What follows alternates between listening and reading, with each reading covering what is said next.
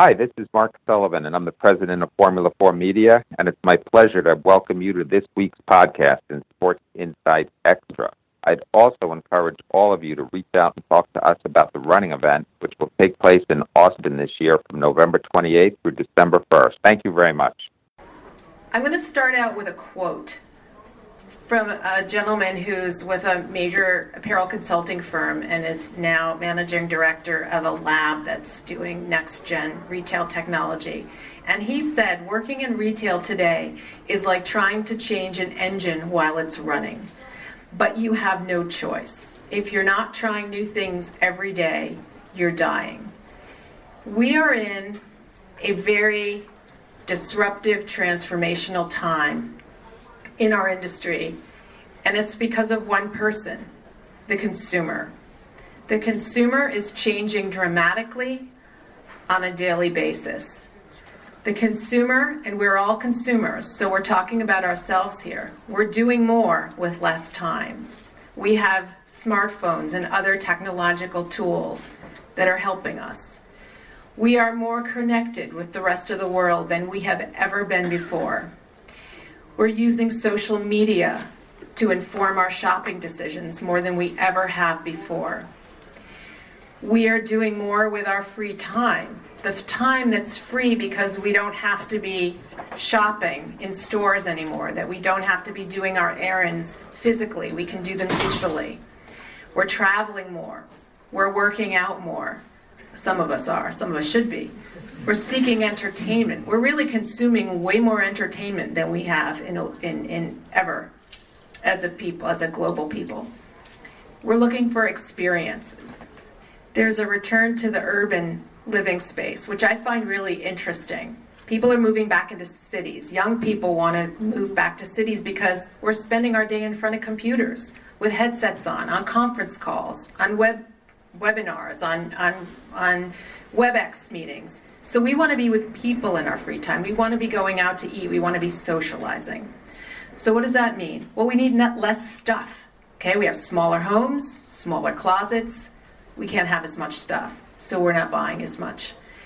And then we're not in these suburban locations where the malls are, so we're shopping in a different way. We're shopping in small city urban shops rather than big malls. I'm generalizing, but these are trends. We're also changing the way we live and shop and buy in other ways. The major force in retail today is the millennial demographic, the 20 to 35-year-old consumer who is spending disproportionately on apparel compared to other older demographics. So baby boomers have started to downsize. They're not consuming as much, and millennials have taken over as that major buying force. They're starting families. They're starting households. They're buying homes. They're impacting all areas of consumption. And they're the first generation of digital natives. So everything is mobile first, smartphone first. And by doing so, they're influencing older and younger consumers as well. So they're changing really the way many of us live and shop. And one way that they're changing it is they're developing these apps and these technologies. I mean, if you go to any tech conference, and there's a big retail conference that happens every year, I mean, everybody's under 30 and they're all talking about the app that they created and just got bought by either Netflix or Amazon or Google, and it's amazing. So it is pretty clear that the retail environment has shifted. A couple of other statistics here, and I know Bob is going to have even more to share with you. Pretty dramatic. Shoppers of all ages, I'm not just talking millennials anymore, are spending an average of 5 hours per week making online purchases. That's up from nothing 5 years ago. They're allocating an average of 36% of their shopping budgets to e-commerce. And these are very educated shoppers who know how to work the internet and find product, find solutions, and find distribution. 80% of Americans, according to this Shopper Trends study, have made an online purchase in the past month. 67% of millennials have, 56% of Gen Xers, which is the slightly older group, prefer to shop online rather than in a store. And a slightly smaller number of baby boomers, but it's growing. And as people get older, of course, the e-commerce options are going to be even more attractive, and with mobility issues and all with the aging population, e-commerce is going to be a great way to get things done. We're changing the way we use technology, and the explosion of the shopping apps is a big indication of this. Mobile first. Amazon is the number one preferred shopping app for young consumers, and it's not just about buying what's on Amazon, but what third-party sellers are selling. So if you're a brand and you don't have an Amazon strategy, I suggest you develop one really quickly. Peer recommendations. I have 3 millennial children, and I asked one of them, who's actually quite into fashion, if she'd heard of a particular brand, and she said, no, none of my friends have told me about that brand yet. It's like, okay, is that the only way you find out about brands? She said, yeah, kind of pretty much, because I'm busy. So if somebody doesn't put that brand and say, hey, this is really great, look at it, I don't buy it. So the whole social network phenomenon of peer recommendation, of influencer recommendation, really key. So if you don't have a social media strategy, I suggest you get one too. More consumers are making decisions before ever entering a store. So we're pre-shopping at home before we go out, and we pretty much have our mind made up what we're looking for. What does this do to retail? Retailers, not surprisingly, are struggling to remain relevant. The traditional brick and mortar focused stores are panicked, to put it mildly. Amazon has increased the number of apparel and accessory products on its website by almost double last year, and its apparel sales hit $16.3 billion. I just read a report by one of the major investment banks that predicted that Amazon will add $50 billion in apparel sales to its revenue line in the next 5 years. That's the combined sales of Nordstrom, Kohl's, JCPenney, and several others in 5 years. So where's that business going to come from? It's going to come right out of traditional retail. So in case your day hasn't been completely blown away, so far this year, 3,500 store closures have been announced in the U.S. alone, and it's only July. Big stores that are closing stores, and bottom is just a sampling of the mall specialty stores that have announced major closures, and there are many more. Where's all the opportunity in this? There is opportunity because we can't stop what's happening, but we can certainly be aware of it and adapt. Couple things. The consumers that we're talking about who are making such a difference, they have some interesting characteristics. They are interested in compelling product. They're interested in value, not just the cheapest price. They want apparel that does more.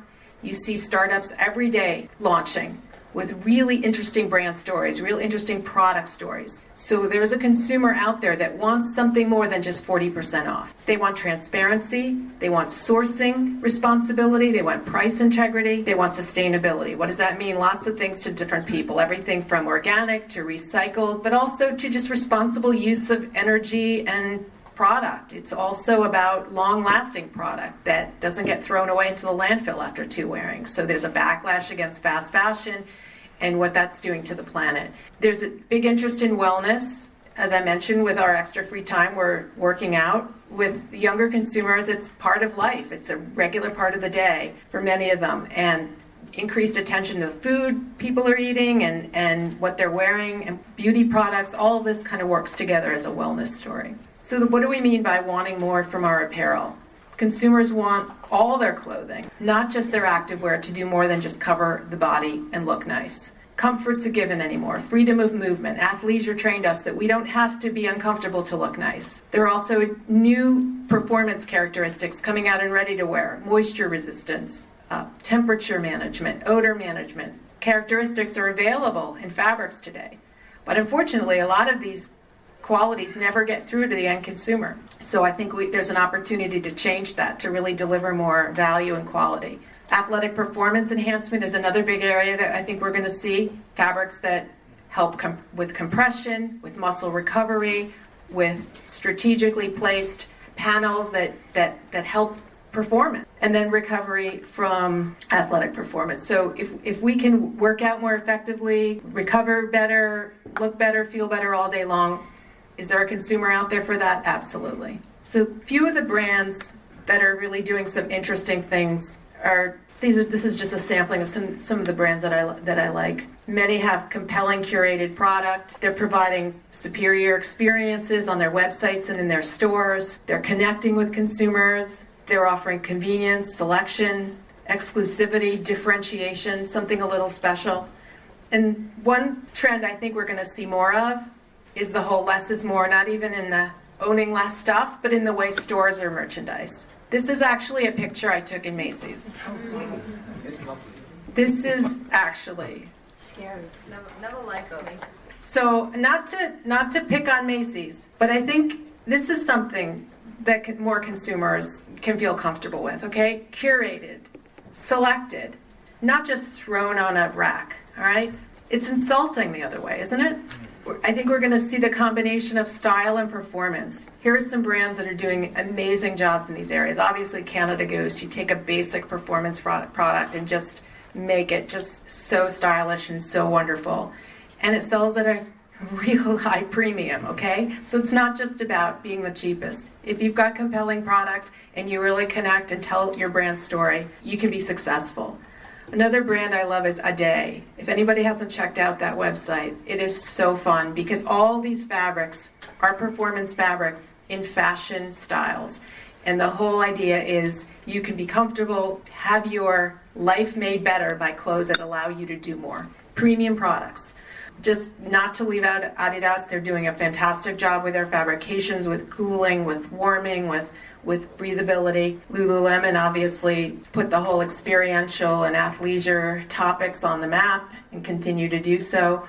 Allbirds, I love this footwear brand. It's a startup out of San Francisco. Comfortable shoes made of New Zealand wool. The founder was originally from New Zealand and then went to Silicon Valley, and he developed these shoes. And I walk around New York and I look down and I would say 2 out of every 10 pairs of shoes I see now are Allbirds. So look down, you'll see them. It's amazing. And they look really comfortable. They're washable, so very functional, and they've become very hip. Outlier, the whole impetus behind this brand was chino pants that guys can ride their bike to work in and then work a whole day on Wall Street. They're always sold out. It's fantastic stuff. So just some examples on some successful brands. Giving back, providing sourcing transparency, Warby Parker, Tom's, we have to take care of the people on this planet and give back. Concern for the sustainability issues, don't have to tell you, we talked about that. Wellness, big area. Personalization and customization, I think, is a trend we're also going to see a lot more of. Enabled by technology, we have brands like True & Co. that has a fit algorithm for bras, 5 questions, and then they can send you the 3 bras that are going to fit you. And they have 1 million customers and just got sold to PVH for a lot of money. Stitch Fix, hand-picked, curated collections sent to your doors, same as Trunk Club, MeUndies, Levi's 501c, customized fit. Pricing integrity and transparency, Everlane and DSTLD, really great stories about no markup or minimal markup. And then just some brands that I really like, the brand stories, Shinola out of Detroit, Shoe Shine, bicycles, watches, it all makes sense, right? I love what Aerie's doing about featuring real people in their ads. It's a great story, really great for young girls. And of course, the North Face, never stop exploring, really stick to that with their development and innovation. Sustainability, Patagonia really wrote the book on it, but we've also got Redone, which is a jeans brand that makes new jeans out of old jeans, Reformation organic fashion clothing, and then ThreadUp, which is repurposing, upcycling of clothing. So those are just some of the success stories that are out there that are showing that there really is a need for and a value for telling a story, being authentic, and creating product that just goes above and beyond and does a little more.